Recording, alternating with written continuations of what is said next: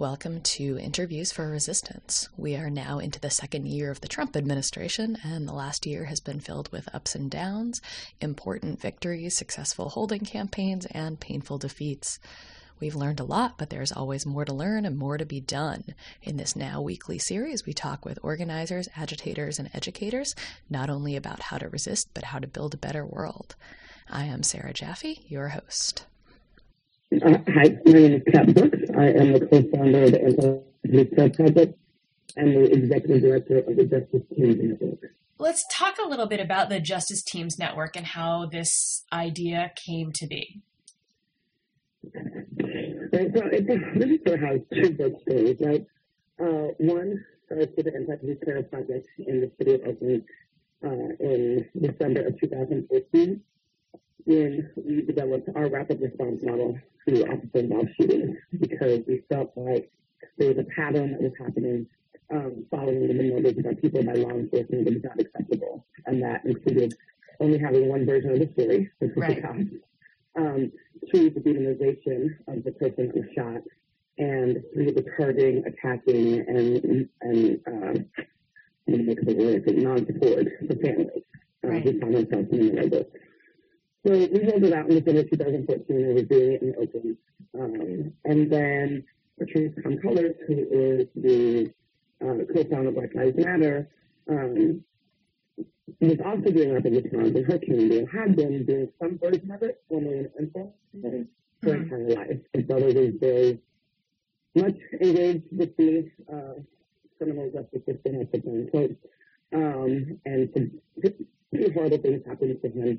And so she has been able to navigate that city to the other side. So she too wanted to formalize a rapid response model and have this idea of what would it be if we had teams of people across the state that were doing this work. And since our model, APCC's model, was already in existence, we decided to utilize that as the primary model that we would train people on and combine that with her organization, the Empower Now Healing Justice Model. Right. Because as much as we need rapid response physically, we also then need to deal with the trauma not only inflicted on families, but also on communities in which this happens. Right. So about 2 years ago, we started meeting with teams around the state and coming together in retreats and having phone calls, and then we're finally officially able to launch on Wednesday. Can you talk a little bit more about what goes into the rapid response model? What are the sort of pieces that you have to bring together in order to respond to these, unfortunately, all too common moments? Sure. So I'll just break down what happened. So when the cops kill somebody, the responding organization, and we use APCP for this format, our Facebook pages go up, our Twitter pages go up, our personal phones go up. We then send an email out to a list of about 500 people that have been trained and are active in the database. They're trauma-informed investigators, and that means that they've been trained on how to engage communities and people that have just dealt with serious trauma. Right. So they got to the scene, they talked to community members, they looked at the scene, they took pictures, they scoured the scene for any video footage that might be in existence with businesses.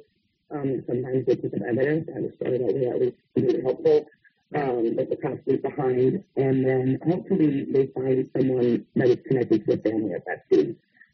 Yeah. If they don't, they come back to social media and they scour social media, because inevitably in this day and age, someone who is on Facebook will put something on Facebook or Twitter. Right, yeah. Once we connected with the family, we've got two primary agenda items. One is to within 24 hours either hold a legal or support the community and hosting their own. And the second is, of course, to meet the family. And then from there, when we're talking to the family, it's about finding everything out about the person that we can. Right. So the news by that time, of course, has come out and said, oh, the police shot a black man, black suspect is actually really good for this case. He had a gun and he stole a lollipop in 1922 from 9/11. Right. As if whatever happened in 1922 has anything to do with what just said now. Right. So we then come up with our narrative, the family's narrative, really. He or she went to the blue, they went to church on Sundays, they were parents, they were close to their siblings, they took care of the mother, they to humanize them. Right. Yeah. Because it's easy for society to turn the other way if we're talking about, as cops often say, no humans involved. Right. But when we talk about people, right, dentists, students, mothers, lawyers, cashiers, whatever, we're having a different conversation. Mm-hmm. Then from there, we connect them to our legal team, which provides pro bono legal support. Mm-hmm. And then we support them with communications, legal fundraising. There's money that has to raise a funeral. We also try to raise money for independent autopsies because it's the one piece of evidence we can get that doesn't come from law enforcement that often challenges what law enforcement has happened.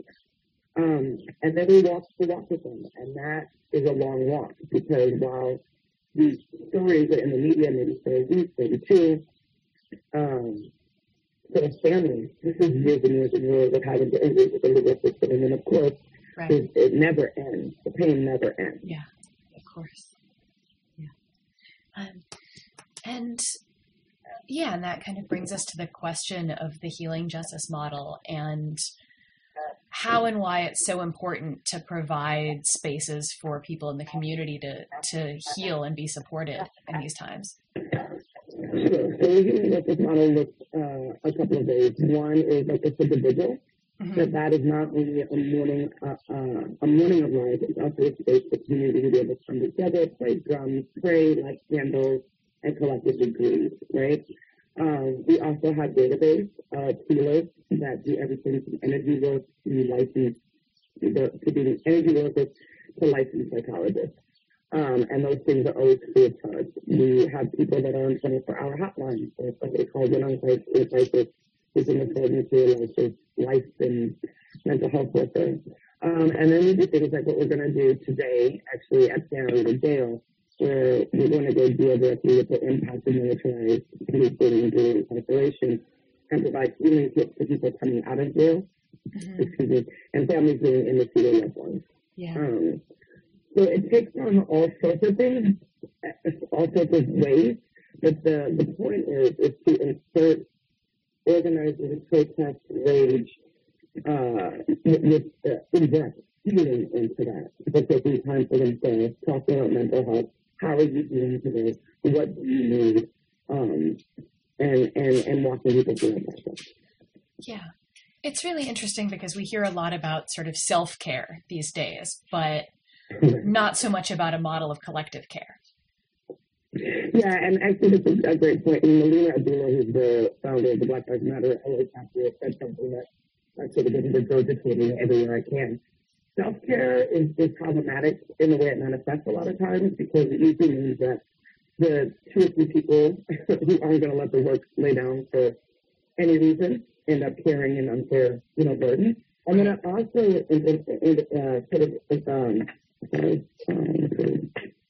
insinuates that, okay, say Marlene is having issues, if she says, hey, I'm just incontinent, she goes and deals with that issue by herself. Right. As opposed to Marlene comes to the and says, hey, y'all, I'm having a hard time. This work is impacting me, and the group figures out what Marlene needs. Yeah. And that we're doing it in community and not in isolation. The other thing that folks mentioned to me was that the idea of also focusing through this on policy changes and particularly on these police officer bills of rights. Can you talk a little bit about that? I can. So that's just the piece of work that we're engaging in is radical legislative shifts both at the state level and the local level. At the state level, there's this thing called the Police Officers Bill of Rights that provides law enforcement with what I call a blue wall of secrecy, an impenetrable blue wall. You can't know the names of the officers. You can't know the details of the investigation. You don't know when a cop comes to your community, does he have a history, a record of being utilized in his community. The first thing that families say is why, right? Why did this happen to my loved one? They move very quickly from the why to the what. And I often have to tell them, well, always have to tell them, I can't tell you that. You can't know the names of the officers. You can't know what's going on with the investigation because of this law, the statewide law. And so we're working on 3 pieces of legislation, the 2 that directly deal with that. at the state level that would radically shift the way in which our bodies are policed. And then we're also doing a public information campaign because while a lot of organizers and activists and families know that this thing, the Police Officers Bill of Rights exists, they don't really know what it is, and it's written legally. So we're doing a guide, we're doing a video series, and then we're going to do town halls around the state so people know what it is. And then ideally we'll get it on the 2020 ballot for a full repeal. Excellent. And talking about repealing things like that, what are some sort of proactive policies that would help, prevent these things rather than just have to respond to another person killed? Right. So there's two things. One is an actual bill right now called 8931 that is offered by Shirley Weather out of San Diego that would change the legal standard that cops can use to justify legal force. So it means they could no longer say, I fear for my life, right, or shoot and ask questions later. It means that they literally could only do that when there was literally no other option. Yeah. And it would criminalize police officers who put themselves inside of the situations, i.e. jumping in front of a car, a moving car. So that's one, right? We can change the standard of this business. We also advocate that for accountability, meaning that when cops kill taxpayers in the cities they fill in, cover those civil suits. What would it look like for law enforcement that to cover that out of their pension fund, for instance? Right. And then there's also at the local level, strong divest invest movement. So in Oakland, for instance, the Oakland Police Department gets over 50% of the general fund. Right. And then on top of that, every single year they clock millions of dollars of unauthorized budgetary spending over time. And so we're working to implement resolution that would divert those funds to law enforcement. Not all of them. Right now we're starting with half. But if they get 50% of the general budget, we want 25% to go into mental health issues that go into restorative justice programs that don't rely on law enforcement to solve conflict, job training, education, etc. Yeah. So you're running for mayor of Oakland. Oh my God. So talk about how you made that decision.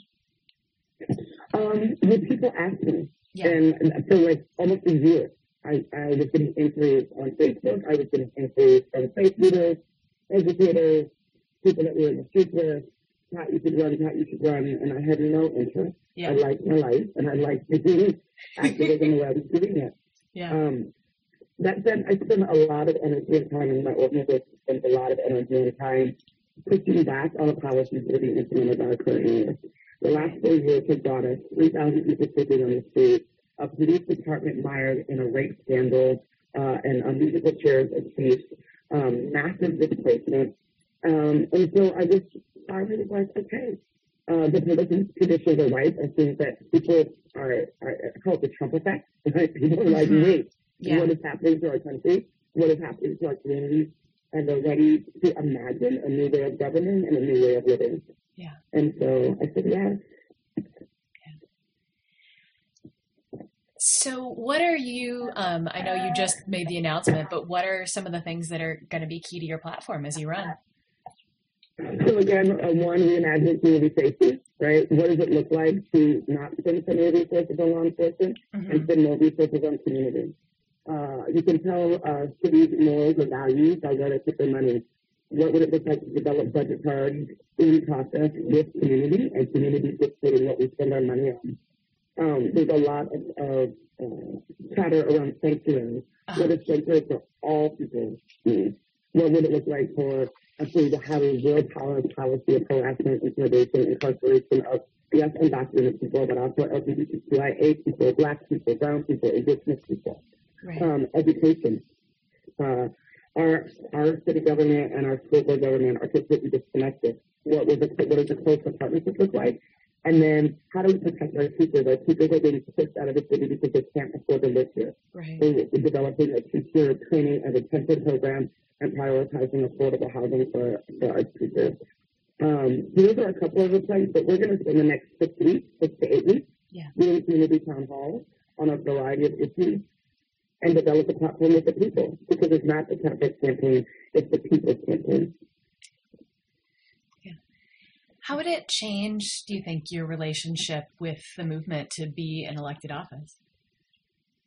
That's the scariest part. Yeah. I think that by and large, I'm trusted by community. I have a track record and I'm in deep relationships. Activists tend to have an antagonistic view toward politicians for good reason. And of course, we've seen over and over again that we put our people in the office and then I don't know if there's a special brand of water that gets delivered to their home or what happens, but they turn into these people that we don't recognize. Right. So we did deep conversation with people before the campaign and said, all right, y'all, if I do this, what do you need? And I'm remaining in this conversation. So it definitely fixed some things. You know that when you're in office, there's trade-offs. There's compromise in a way that I haven't had to compromise before. Right. But working in the next 6 months, putting it in, and I don't know what it looks like, but accountability measures. Right, so my anarchist friends who tell me they still love me, that they still stand running for office. Okay, so that's what's up. But you hold me accountable, right? You hold me accountable, and I will be accountable to you. And what does collective governance look like? I don't see it as if I win, that I go in and I start making decisions. But the same model of delivering developing the platform is how we govern in partnership with the people. Excellent. Anything else you want people to know about your campaign, about the Justice Teams Network? Anything? So I think the campaign that I'm most excited about is the organizing. Mm-hmm. So I mentioned earlier that we've got 3,000 unhoused people on the street. They can vote. They don't need a physical address. All they need is an intersection. We're going to register and transport unhoused people to the polls. People that are sitting in Santa Rita Jail and North County Jail, if they're not getting, if they're not actively on parole or have a felony conviction, they can vote. Yeah. They're going to get ballots in a second. So I'm excited about that. If folks have to go execute any of that stuff, we would love for you to hit us up. Yeah. It's really 6 months of organizing, not 6 months of campaigning. And I think that will be new and different and exciting. Excellent.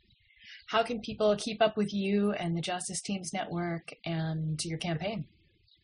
So justiceteams.org, catbooksforoakland.com, and we're on Twitter and Facebook. Interviews for Resistance is a project of Sarah Jaffe with assistance from Laura Fayabois and support from the Nation Institute. You can find more information at necessarytrouble.org. Thanks for listening.